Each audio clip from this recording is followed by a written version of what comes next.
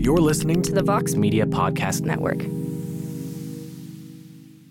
Hey, this is Ariel Helwani, host of the MMA Hour on the Vox Media Podcast Network. Each week, we interview the biggest names in the world of mixed martial arts and beyond. So tune in live every Monday at 1 p.m. Eastern over at MMAfighting.com, or download the show afterwards on iTunes, Stitcher, SoundCloud, and wherever you get your podcast. We'll see you then. Hey friends, it's Mike Prada here, and we're back on the Limited Upside podcast with another team preview without Ben. Ben has been on vacation. He will be back for the next one. This time, though, we did the Dallas Mavericks, a team I'm actually really excited about, and so are their fans. You can thank Dennis Smith for that. You can thank a lot of things for that. We got Tim Cato from SBNation.com. You've heard him on the show before. We've also got Kirk Henderson from Mavs Moneyball, our SB Nation Mavs site, and a really entertaining follow on Twitter at Kirk SeriousFace. We talk about this exciting, interesting Mavs team. We talk about Dennis Smith. We kind of give a little bit of an update on what's going on with Nerlens Noel. We try to ponder how good Harrison Barnes is.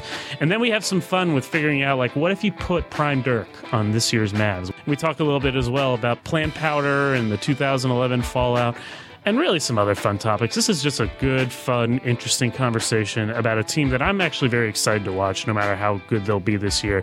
This is, again, the 8th of 30 Limited Upside team previews with members of the SB Nation and Limited Upside communities. We just did the Kings. We've got the Minnesota Timberwolves coming up next. We're kind of roughly going in worst to first order. You should enjoy those.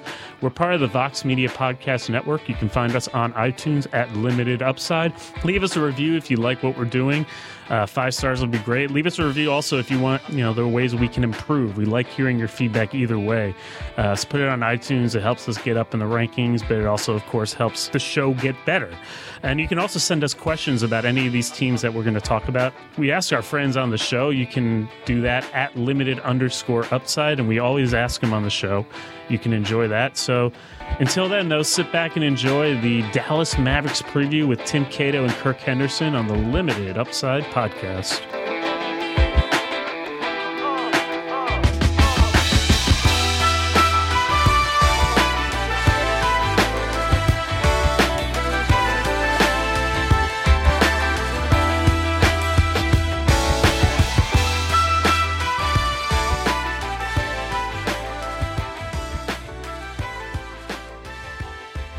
Welcome back to the Limited Upside Podcast, NBA Preview Edition number 8 of 30. And I've been excited for this one because I'm excited about this team, the Dallas Mavericks, who didn't have a great end last year, but have some really cool things going for them right now. Joining us, SBNation.com's Tim Cato, Mavs Moneyball's Kirk Henderson. How you guys doing? Good. Excited to talk Mavs. Let's do it. See, that's interesting because I think you haven't always been excited to talk about this team, but there does seem to be like a little bit of a new energy around the team with Dennis Smith and some of the other young core. What's the mood of the fan base in a word right now? Is it excited? Is it something else? I'd say excited is probably a good way to look at it. I mean, I think optimistic might be a good word for it too. Nobody thinks that the Mavericks are right now going to be one of the best teams, or maybe not even a playoff team. Although most fans thinks there's a good chance that they can be a playoff team. But right now it's just that they have a lot of young pieces that have kind of come out of nowhere over the past 2 years.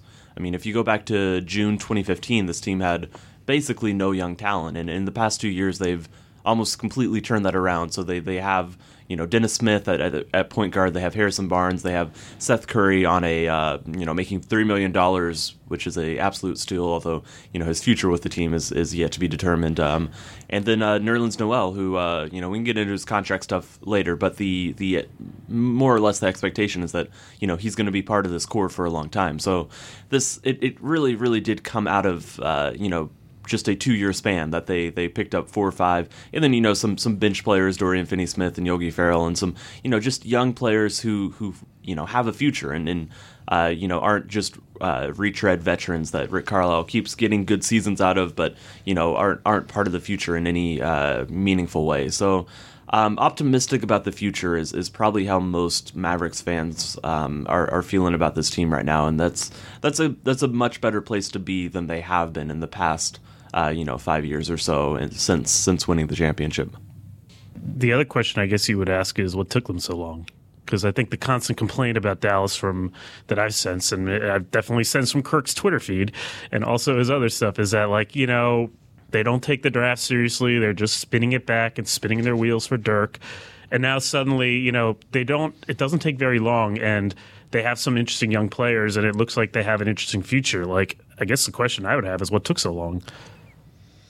I mean, more than anything else, they really didn't have any other option. They tried the free agency approach. 3 or 4 years in a row, and they didn't have any luck because Dallas is just not very interesting. So when you're left with no other options, choosing guys off the scrap heap and hoping that some of them work out, paired with a high draft pick, is really the result you're going to get. Dallas is not that interesting? I mean, I know that it's not like... I mean, it's a free agency destination. They tried to make themselves one after 2012 or after 2011, and year after year they would get the meetings, but nobody ever selected them. Harrison Barnes is the first major free agent that they've had sign in Dallas in a very long time. I guess there's Chandler Parsons, too. I guess he's a tricky one. Yeah, that's a complicated situation. He was technically a max player when they signed him because they gave him a max deal, but it was restricted free agency. It was something that the Rockets chose to let him leave and all that stuff. Yeah, and they had DeAndre Jordan for about 4 days, so there's that as well.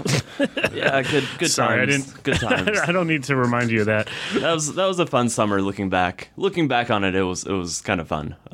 In the moment, it was something. I think I've never had more fun covering a summer story than that. It was just so ridiculous. But the Mavs have recovered pretty well. Last year, obviously, they get off to the terrible start with injuries, and then it's kind of a lost year in terms of wins and losses. It yielded Dennis Smith Jr. And I remember Tim talking up Dennis Smith Jr. in our draft podcast for so long and me kind of rolling my eyes. It's like, wow, we're spending all this time on the 9th pick. And, keep in mind, I don't watch a lot of college hoops. I know who he is, but I couldn't say I didn't know his name. You are no Ben. No Ben. And just like, I was just like, okay, can we talk about like the bigger stuff that happened at the draft, please? Can we move on? And then Dennis Smith Jr. dominates Summer League. So I am now fully on board. Like, now I guess the question is like, Kirk, are we getting too ahead of ourselves? Like a little bit. I think if we were in a different market, we might be getting ahead of ourselves. But like the expectations in Dallas are kind of low key.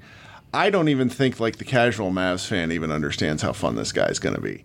I mean, I would go to warm-ups and pay more attention to warm-ups in Summer League than I did the game because the guy just levitates. The last time Dallas had a guard this athletic was rookie year Devin Harris, who could really had some hops. But it's just been a very long time since there was somebody that was exciting in the guard spot that could really move. And with the way Dallas plays and the way Carlisle's offense opens things, I think we're going to see a guy really kind of he's going to be on SportsCenter a lot. He's going to be a part of a lot of Vine clips. It's well, not Vine. I was going to say Vine. Twitter videos, but I know what you mean. Now? Yeah, I'm so old. I miss Vine too. Like, you should have brought it back. It's really going to be fun to watch. I think they're going to be kind of a low-key league pass team after they make it out of a tough November. Is Dennis Smith going to be the most athletic Maverick to play meaningful minutes? Not just like a random bench guy. He might be. I'm trying to Tyson Chandler in 2011 is up there. Yeah. There's some other players, but Dennis Smith might be. Yeah. Josh Howard, is that like a little not really? I mean, he was like a rangy athlete. There wasn't like that explosion. I mean, I only reason I'd say Devin Harris is I remember a few dunks from his rookie year that got me out of my seat because I didn't know he could do that. But Dennis Smith just it's different because Dennis, like everything Dennis Smith does exudes the fact that he can do this. Like yes, and it looks I am like a when Russell he jumps, Westbrook he's going to go athlete. Exactly. Yeah. That's key. I'm looking to see if any Mavericks have been in the dunk contest, and I'm not sure. Gerald Green was he? Well, not with the Mavericks, but yeah, no. Didn't Michael Finley have a? Oh yeah, the cartwheel dunk. Yeah, he tried to do it. Let's talk about that. Was terrible. He did a cartwheel. Did he make the dunk? He did a cartwheel and then missed the dunk. I really hope he missed the dunk. No, I think he made it. Okay, I'm going to look this up. It's the worst dunk contest dunk of all time that I do remember. Well, it's either that or like, do you remember the one where Allen Houston bounced it off his head? Ooh. There's one that somebody actually ended up laying the ball in. I think he mistimed his jump. Darryl Armstrong. Yeah, and then also instincts, part of the Maverick staff. Yeah, that's true. Instincts take over and just like, all right, I'm finishing the layup here, and just like, no. It's not it's not the layup contest. Dennis Smith, yeah, probably the most athletic Maverick ever. I think that's a fair statement. He has a 47-inch vertical, or he did before the ACL injuries, and like the missed dunk he did after the ACL. After the ACL injury. Yeah, it improved after it went from like 40 to 47 after the ACL injury, which is actually something that happens a lot of, maybe not a lot, but some athletes who tear their ACL say that they have they end up being more explosive in some ways. Well, I guess I now figured out the secret to improving my vertical is to just jam my knee. It can go from like 8 to 12. Interesting. I was going to say maybe like 4 to 6, but you're being very kind. But we all know there's reason to be excited about him. He was great in Summer League. He showed a lot of stuff that I think people forgot that he had from at NC State. Rick Carlisle and 19-year-old point guards, though, I feel like that's going to be an interesting mix. Like, how much can Mavs fans realistically expect from him this year? I think that I do think that he's going to be the starter and going to be given more of a leash than some examples in the past. There is always that factor. There's always the Carlisle thing, and he's had very good reasons in many cases for not playing rookies, and in examples like that. I do think that that they're committed to him, and they're committed to him as a starter. They're committed to letting him play through mistakes. Some of the stuff they've said. Even on draft night, on the opening press conference of draft night, Carlisle went out and said, "Hey, this is right now this is my starter. This is my starting point guard for next season." And that's a pretty bold proclamation when it comes to Carlisle and the way he talks about his players and things like that. It doesn't mean things won't change, and I would be surprised if Smith ends up starting every single game he plays in. I bet there's a moment or two where he gets benched or something happens, or Yogi Ferrell is balling out, or it's just more of an example thing or what have you. But I do think that they're relatively committed, and there's no reason for them not to be, because this team at best is maybe going to sneak into the final spot of the Western Conference playoffs, and more likely going to end up a couple spots out of it. So. At this point, with a young core and young players all around him, just playing, giving him minutes and letting him grow through, whatever pains or difficulties he has to go through is just their best case scenario.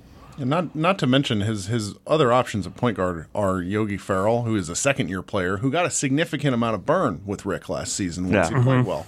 So, I think the options are high. My only concern for Dennis Smith Jr. is actually his body language. He has a tendency to pout, and Carlisle doesn't put up with that. But I think they'll break him of that habit. He's a professional. He seems excited to play. I'd say so, yeah. Yeah, and it seemed like he was better at that than people expected in Summer League. Of course, let's see what happens when the real games start. I actually worry a little more about his body, just with the injuries and how much he jumps, but that's a whole separate topic. Let's talk about the player that he will hopefully be throwing pick and roll lobs to, Nerlens Noel. Tim, you followed this story for a while. What's going on? Why hasn't he signed yet? I've heard various numbers and from different people about how much he's been offered and how much his side is looking for, and I've never. I don't think we've got a clear answer to that yet, exactly what's going on behind the scenes, but I do know that him and his agent had a figure in mind, and the Mavericks had their own figure in mind, and they're a few million apart, and they've been very stubborn about it on both sides, and honestly there's kind of no reason not to be.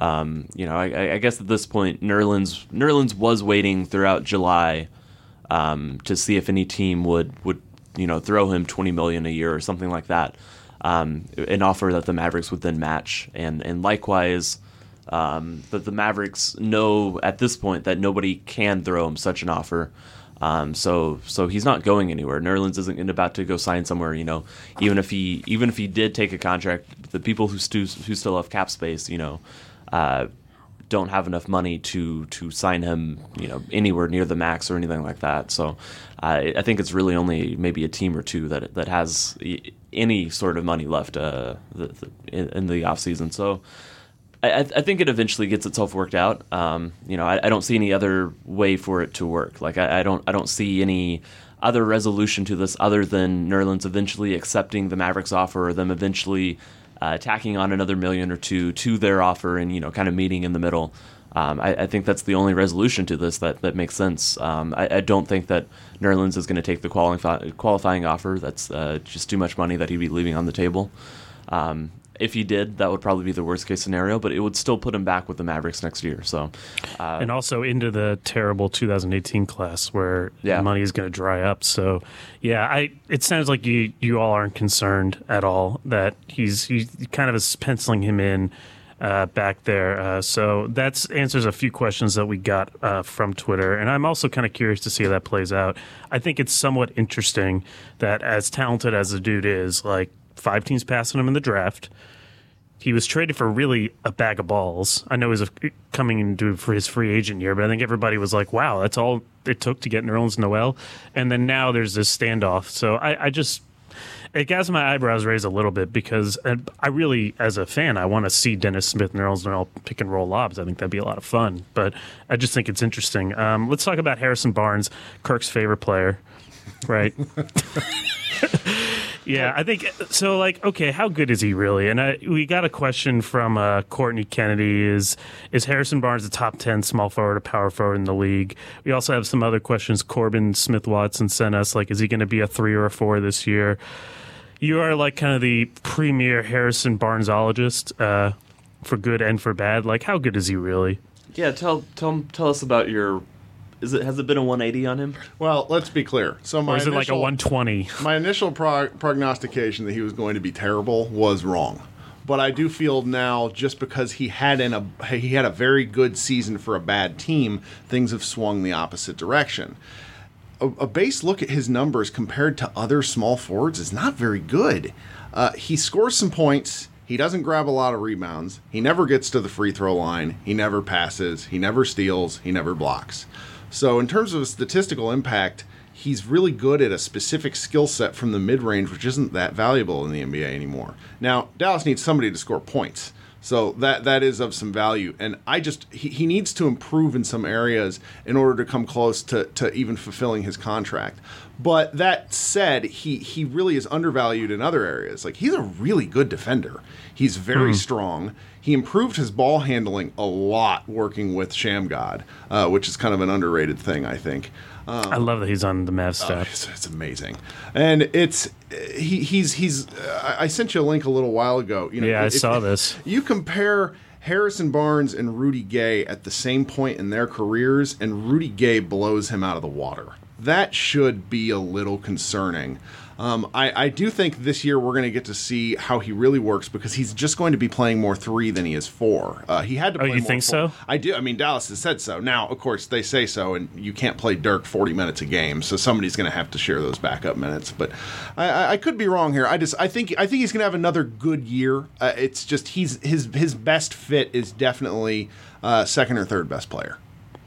Yeah, he seems more like a 4 to me. And I think the interesting thing about this comparison you sent me with Harrison Barnes and Rudy Gay at the same age, and Gay has better numbers, is that, Gay was a 3 then. Harrison Barnes as a straight 3, I don't know if that's really where his long-term position is and where the game is going. Like, he could be a better player in Dallas' system as a 4. It's just, obviously Dirk is still there, but I mean, eventually that's kind of where he's going, isn't it? Yeah. Well, I don't know. I mean, and if he's splitting time between the two, if he's playing, 12 minutes of 4 and 25 minutes at 3, then I think that's fine. I mean, Dirk he's the best Dirk backup that we've had in a long time. I think his future is definitely at the 4 in my estimation, and also this team does have a lot of guards, so they're going to end up playing 3-guard lineups, and in those lineups, Barnes is going to get pushed to the 4. Like, there's no other option. I think just looking at at who's on the team and how the rotations are going to have to shake out. He's definitely going to get at least 12, 15 minutes at 4, I think, every night.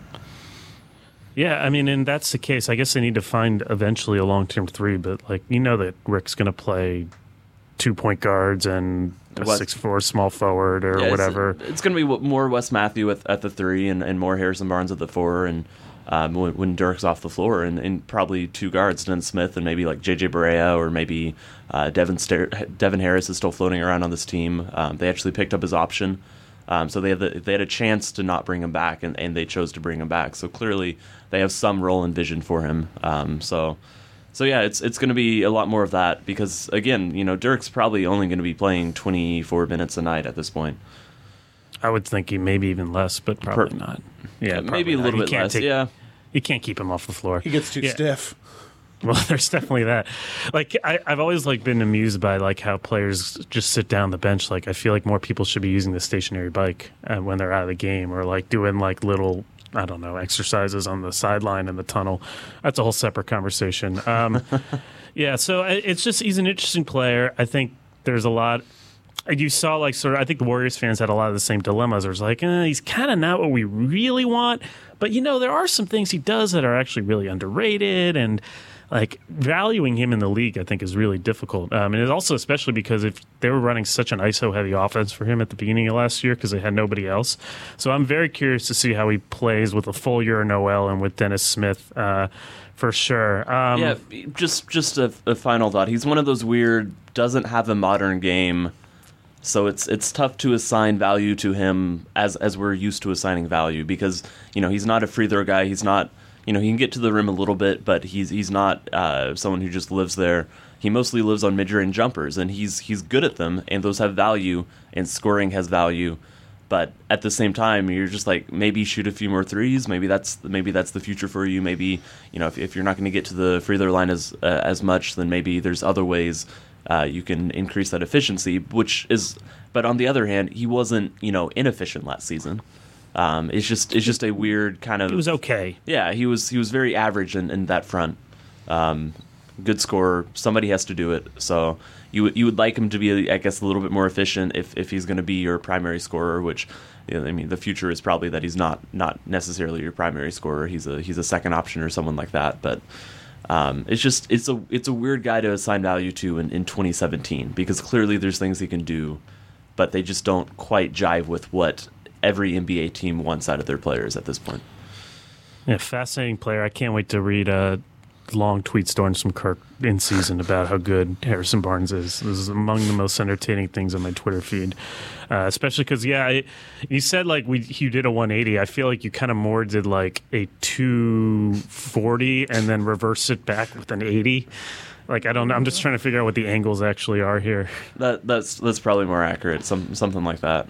Yeah, I don't know. I just have to think about this. I assume that Dennis Smith is what makes Mavs fans most excited about this year. I'm curious what makes fans most nervous about this season and beyond. It seems like it's a good, fun time to be a fan. It seems like they're set up decently well.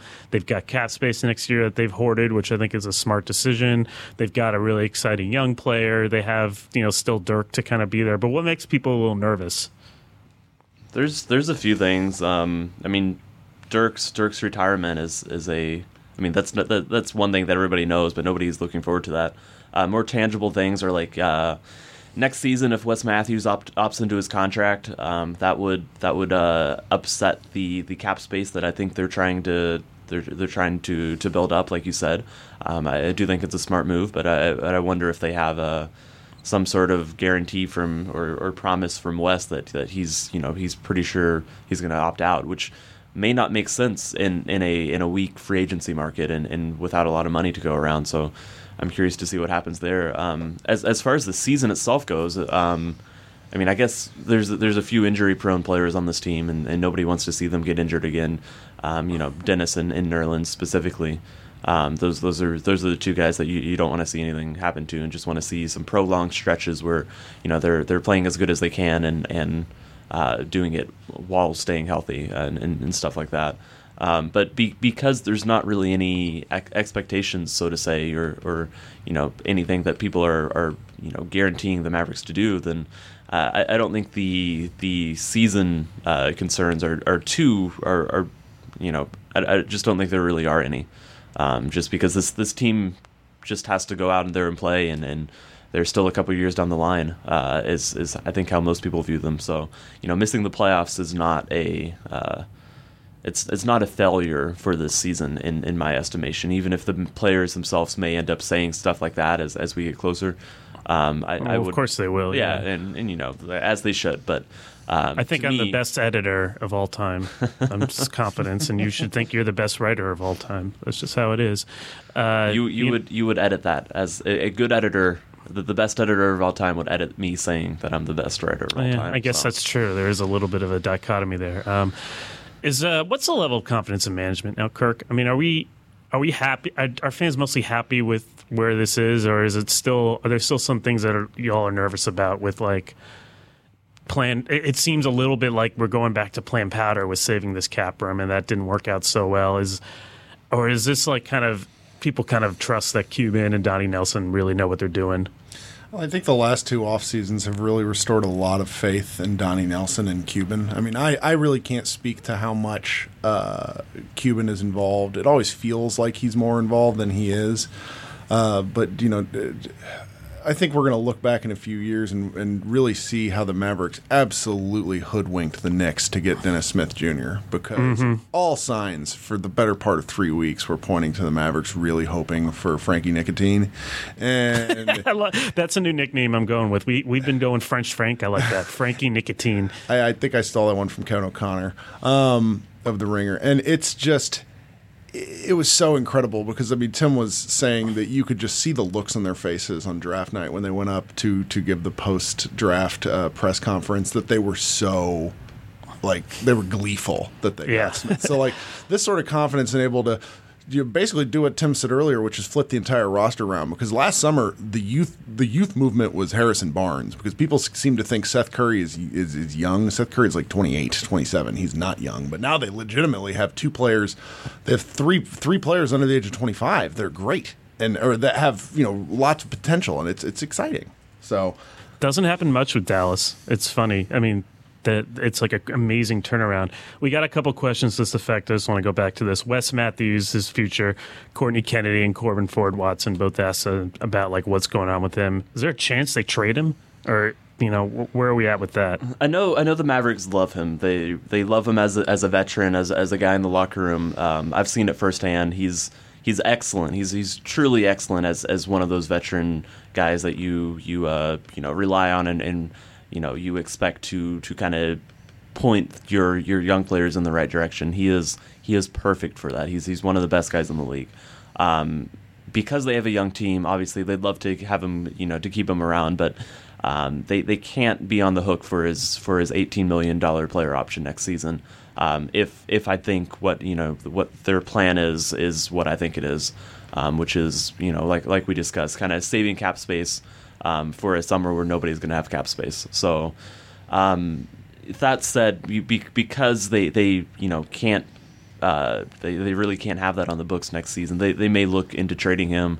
There may be something else that's going on there. I know they like him, but as liking a player only goes so far in the NBA. It's still a business, and to properly execute whatever their plan is next season, they may need to move on. A trade deadline deal might be the best case scenario because he'll be possibly. I guess he wouldn't be an expiring contract if the expectation is he's going to pick up his player option, but he could be a solid veteran who's hopefully having a little bit of a bounce back year after a couple rough seasons since his Achilles tear, and hopefully that might be the best case scenario where he gets to spend most of the season on the Mavericks, but. And really instructing these young players like Dennis Smith to in the direction that the Mavericks want him to be doing, but then he can move on to a contending team or something in that manner come February. Okay, well that definitely covers that. Let's take a quick little breather. When we come back, we're going to talk about Dirk and way less serious things. This is the Limited Upside Podcast.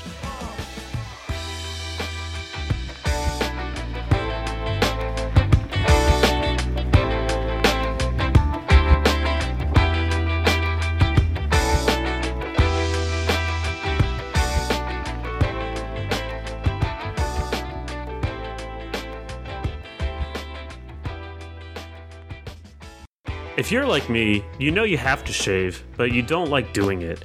The razors are expensive. The gel is expensive. You have to kind of switch them out a lot. And you cut yourself while shaving. You've got to use all this product in order to have your skin moisturized. It's just not a very fun experience. And it never was a fun experience for me. And I really didn't want a beard. That changed when the Dollar Shave Club came to my inbox. Dollar Shave Club is the smarter choice. It's got this great Dr. Carver shave butter. It feels really smooth coming off your skin. It actually makes the act of shaving fun, and I love that. And it's also a great deal. You can get a great shave at a great price, conveniently delivered right to your door. They send it to you in the mail. You don't have to go to the store. You don't have to get either a really expensive razor or a cheap disposable razor that gets a crappy shave. You don't have to do any of that. It comes right to your door. It's a great life hack and a great no-brainer choice, and it's got this amazing butter that feels so good on your skin. It almost doesn't look like shaving cream. It's nice and clear, and it just doesn't feel like shaving cream. And you don't have to get all those other products in order to have your face properly moisturized. It's a terrific deal. You get all the stuff you need in shaving in one with the Dollar Shave Club. And now, lucky you, for a limited time, new members get their first month of the Executive Razor with a tube of their Dr. Carver shave butter for only $5 a month with free shipping. And after that, razors are just a few bucks a month, and you can quit at any time if you don't like it. That's a $15 value for only $5. And in that first month's box, you get an awesome weighty handle, a full cassette of 4 cartridges, and a tube of the shave butter, all for just $5. And after the first month, these replacement cartridges ship automatically at the regular price. No hidden fees, no commitments, cancel anytime you like. But you can only get this offer exclusively through the Limited Upside podcast. Go to dollarshaveclub.com/upside in order to take advantage. That's dollarshaveclub.com/upside. Dollar Shave Club, the smarter, more convenient, and more comfortable way to get a close shave.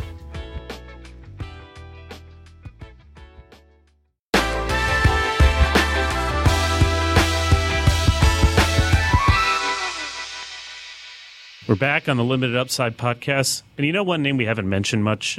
Tim Cato from SBNation.com and Kirk Henderson from Mavs Moneyball joining me. You know who we haven't mentioned that much? And that's Dirk Nowitzki.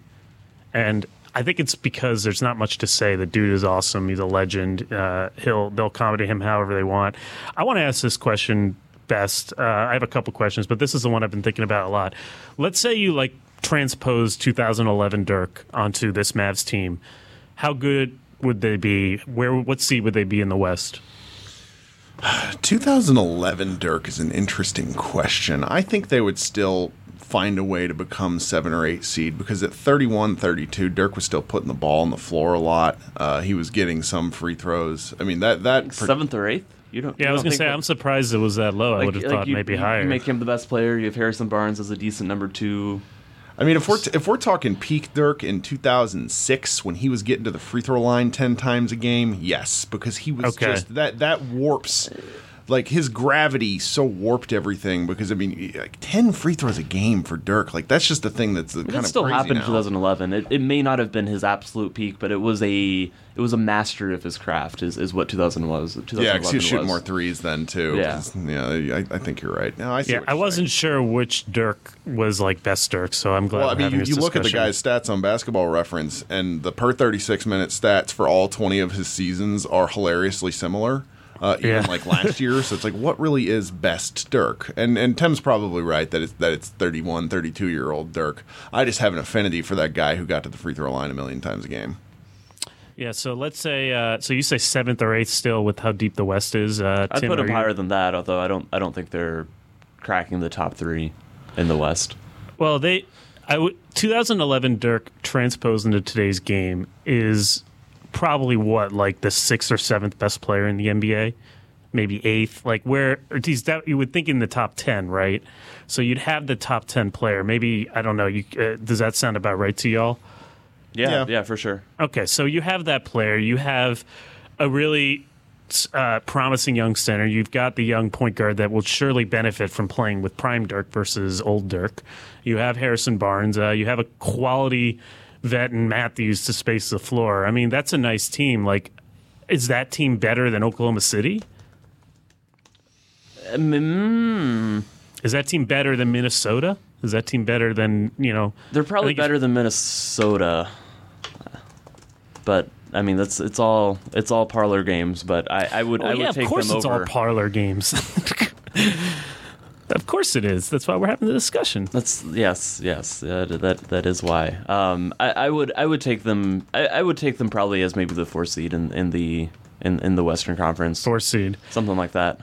And Kirk could still go down a little bit further. With 55, 57, 58 wins, I think the Western Conference is absurdly good this year. So that's the other factor into this. Like, maybe that's a number 1 seed some years in a weaker year, or if they're in a different conference.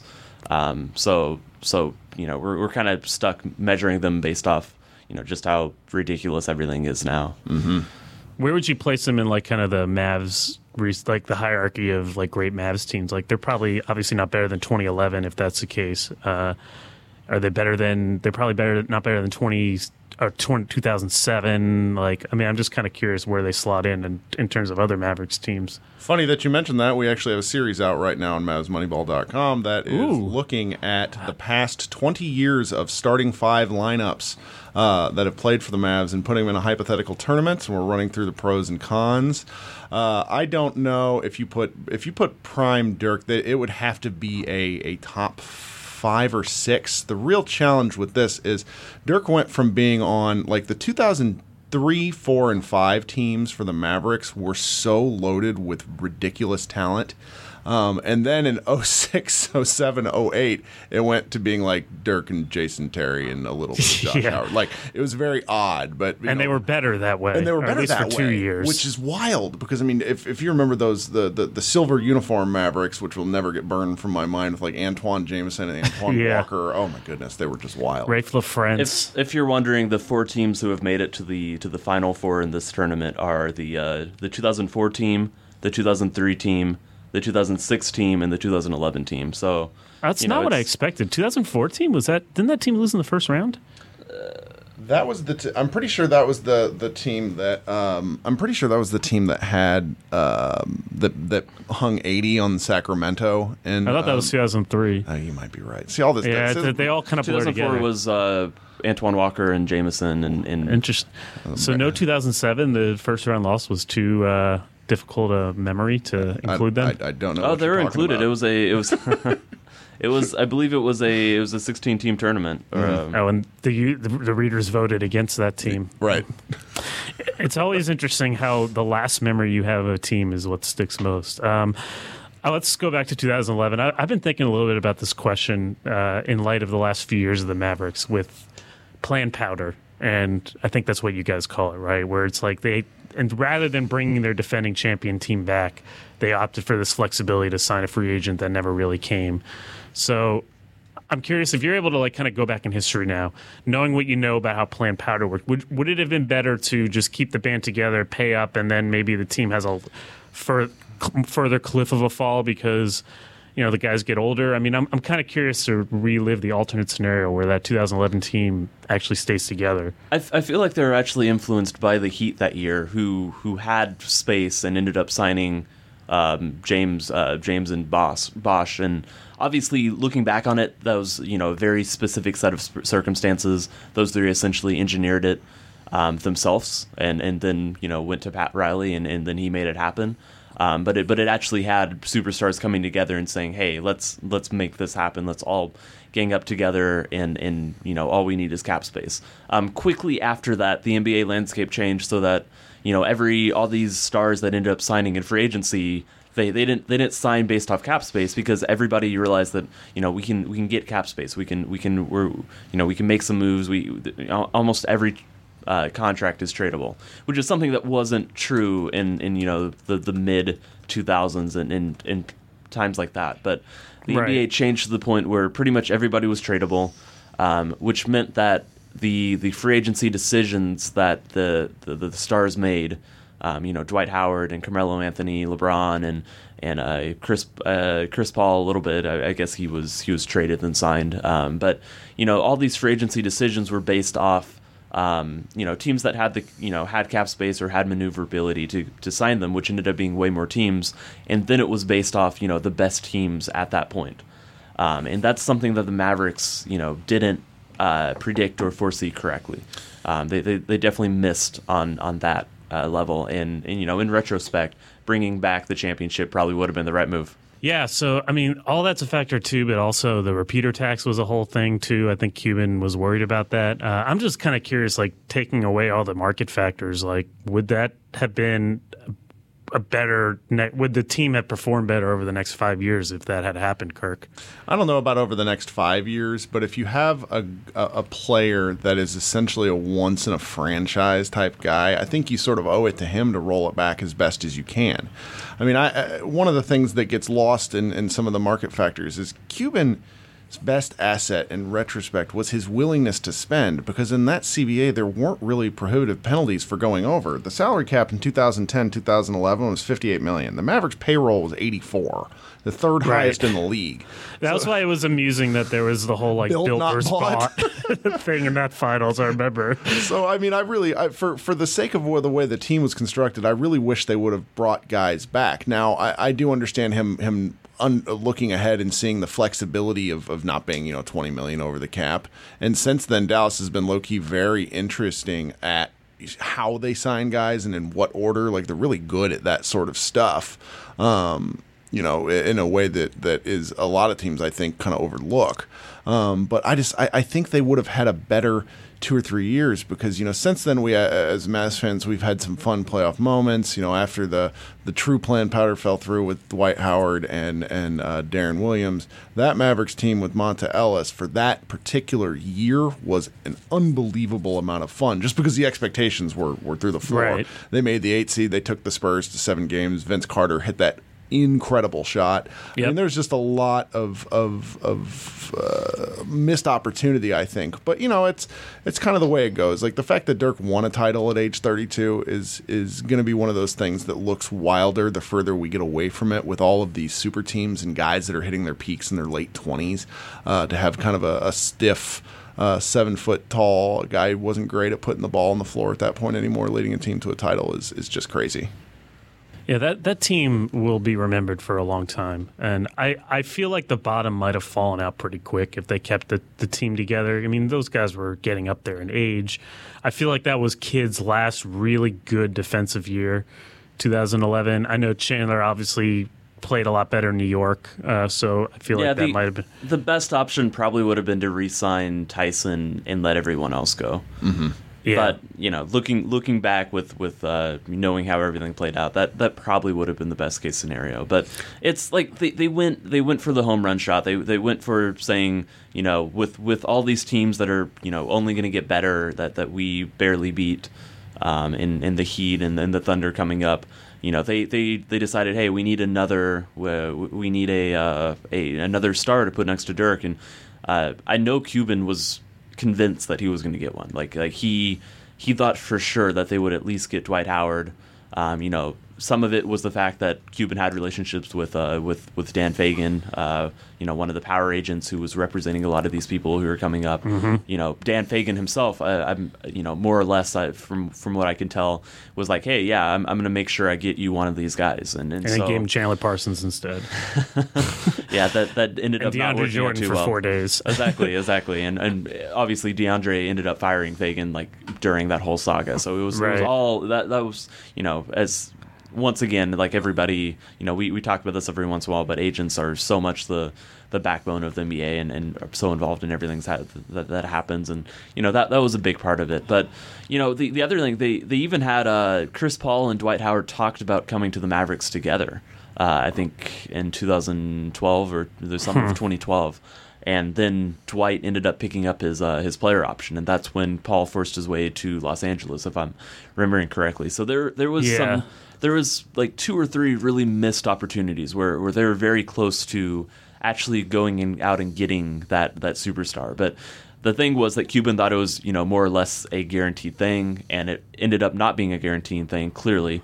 And they didn't consider the downside to that when choosing to bring the team back. And like I said, I mean, I think it was probably the the right move not to lock yourself into a ton of long contracts with people like JJ Barea. But When he got back with a long contract. Yeah, not as big a long contract. Yeah, not as big. A very affordable one now. But you know, at the time, you know, they're definitely right not to go pay him $32 million when the cap space was, you know, $60 million. But it's a fascinating team. Fascinating question. Yeah, that summer, and the other thing that complicated, of course, was the lockout, and they only had so much time to, you know, make those decisions once, because the free agency period basically happened in the span of like 3 weeks or 2 weeks. You had a week leading up to it. I want to say less than that. It might have been less than that. It was honestly bizarre circumstances, and I wonder, you know, if there wasn't a lockout or if there wasn't this or that. In fact, if there wasn't a lockout, I would not have been surprised to see, you know, maybe Tyson come back or something like that. Interesting. So. Well, let's lighten it up a little bit. Dirk obviously is on his last legs as a player, sadly. Here's the question I want to ask y'all. What is Dirk's next job title going to be once he retires? Whatever, besides whatever he wants it to be. Right, like not like you're the what is Tim Duncan's title with the Spurs that Pop was joking about last year? It was like the kind of coach of whatever he wants to be. Does this sound about right? What was the besides that, like I want to like invent a job for Dirk after his career ends, because I think the running conspiracy theory is, of course, is that there's a job lined up for him because he's taking all these pay cuts, and you know, I have no idea if that's true or just silly, but I imagine like he's obviously going to stick around in some capacity with the team or with something Cuban related. And what is the job title he gets? I don't think he wants to be a coach necessarily, you know, or like a head coach or somebody who's constantly on the sidelines. He's definitely he's never been a, you know, publicity guy. He's been happy to, or he's been, you know, okay doing it for the time that he's done it. But I do think more of a player development role that kind of puts him behind the scene, working with players. Or oh man, I can't wait to see like shooting contests before games with Dirk and like the whoever he's working with before the game. I think that's his perfect fit in due time. I do think he wants to take a few years off and travel. He's talked about that, but when he does get back, I feel like some sort of behind the scenes, or you know, maybe he's on the bench in a suit, but he's not the guy making the decisions. I don't think he has any interest in that. You know, I don't think he wants to be in a front office either. From what I can tell, that's probably not something that is super interested in for him. So some sort of player development and maybe community outreach to some degree and things like that, I think is probably where he fits best. But it'll definitely be something with the Mavericks organization in some capacity. I wonder what the job title will be, though. The, like, you know, made up job. I guess it's not made up if you're a player development coordinator, but just like the silly job title that he'll get. The Dirk Nowitzki in chief or something like that. I low key see him being heavily involved with like their random marketing, because of like all the superstars of the last 20 years. He is by far the silliest, and it doesn't even come close. Like you type in Dirk Nowitzki into the GIF finder, and you come up with him like he's wearing a chicken head. He's doing all sorts of really funny stuff. Like the guy just doesn't take himself super seriously. So I think Tim's right. That probably something to do with community outreach, and then he'll probably be involved with a little bit of marketing. I mean, I also wouldn't be surprised if he walks away from basketball generally for like 5 years to raise his kids, because I think so too. All these guys have that competitive itch, and I'm sure he'll come back to it at some point. But like you see him talk sometimes, and you can tell he still really likes it, but he's also just like, man, I've been doing this forever. Yeah, he's about to have like one of those midlife crises where he's like kind of looks at himself as like, wow, I got to do something different. Social media producer Dirk Nowitzki. Yes, there we go. Do we have any spots open at SB Nation? I believe we do have we are interviewing for social media producers. So he's great on Twitter. Let me talk to Dirk. I'll pass him along. You might want to hurry, though. I think that they're in the process of maybe hiring someone. I have no idea, but like, you know, get those applications in before he can. Yeah, I'm just imagining Dirk running the Instagram account on game days. You know, like kind of sitting around in the background, like kind of taking phone videos and posting them on Instagram. That is the job for him. Speaking of Dirk, I imagine he's a member of both of your all-time Banana Boat teams. You know, the three players you want to kind of join you on a Banana Boat. right? It's definitely Dirk is one of the three, I would assume. Oh yeah, it's definitely Dirk, and then it's Deshaun Stevenson twice. Interesting. I was going to say like Steve Nash. I feel like the Nash-Dirk combo is a shoe in here, and it's just the third guy. Okay, we can put Nash in there. See that, and I can't believe I forgot Stevenson. I spend like if you go to my Twitter feed, half my Mavs tweets are talking about how he had an 80% true shooting percentage in the finals. I just can't believe I forgot of him. But I was really thinking about Nick Van Exel, even though he was only on the team for a short period of time. I can think of players that I wouldn't want on the banana boat. That's very clear. But there are just some phenomenal Mavericks over the years since Dirk has been here. I really have a soft spot for Jan Mahinmi. Just because he hit a banana shot in Game 6 of the 2011 Finals to basically bury the Heat. I would not want Avery Johnson on the boat. That's clear. Yeah, you got to cover your ears, I think. Oh man, there's some pretty good options out there, but I think Tim really crushed it with Stevenson, Nash, Dirk. Yeah, Roddy B. Daryl Armstrong. He's up there. Yeah, I think he would have to be on there. I mean, there have been like so many characters on this team, going back in history. I feel like Josh Howard would be kind of cool to hang out with, but maybe I'm wrong. And Dad Brian Cardinal. Brian Cardinal. Yeah, that's good. I personally would want Calvin Booth on the Mavs banana boat because he was responsible for what probably ranks as the second favorite shot in Dallas Mavericks history, because in I want to say it was like 99, maybe it's 2000. No, it was 2001. 2001, yeah, you're right. When they beat the Jazz, they came back down 0-2, and he hit the game winner. Yeah. So I just would want him on the boat to be able to tell him thank you. So. And then you'd like toss him off, capsize him, right? Replace him with someone else. I feel like you need to kind of tag team because there's so many options. You need to have like kind of a reserve boat in place so that they could kind of switch in and out at your whim. I feel like that's how you got to do it.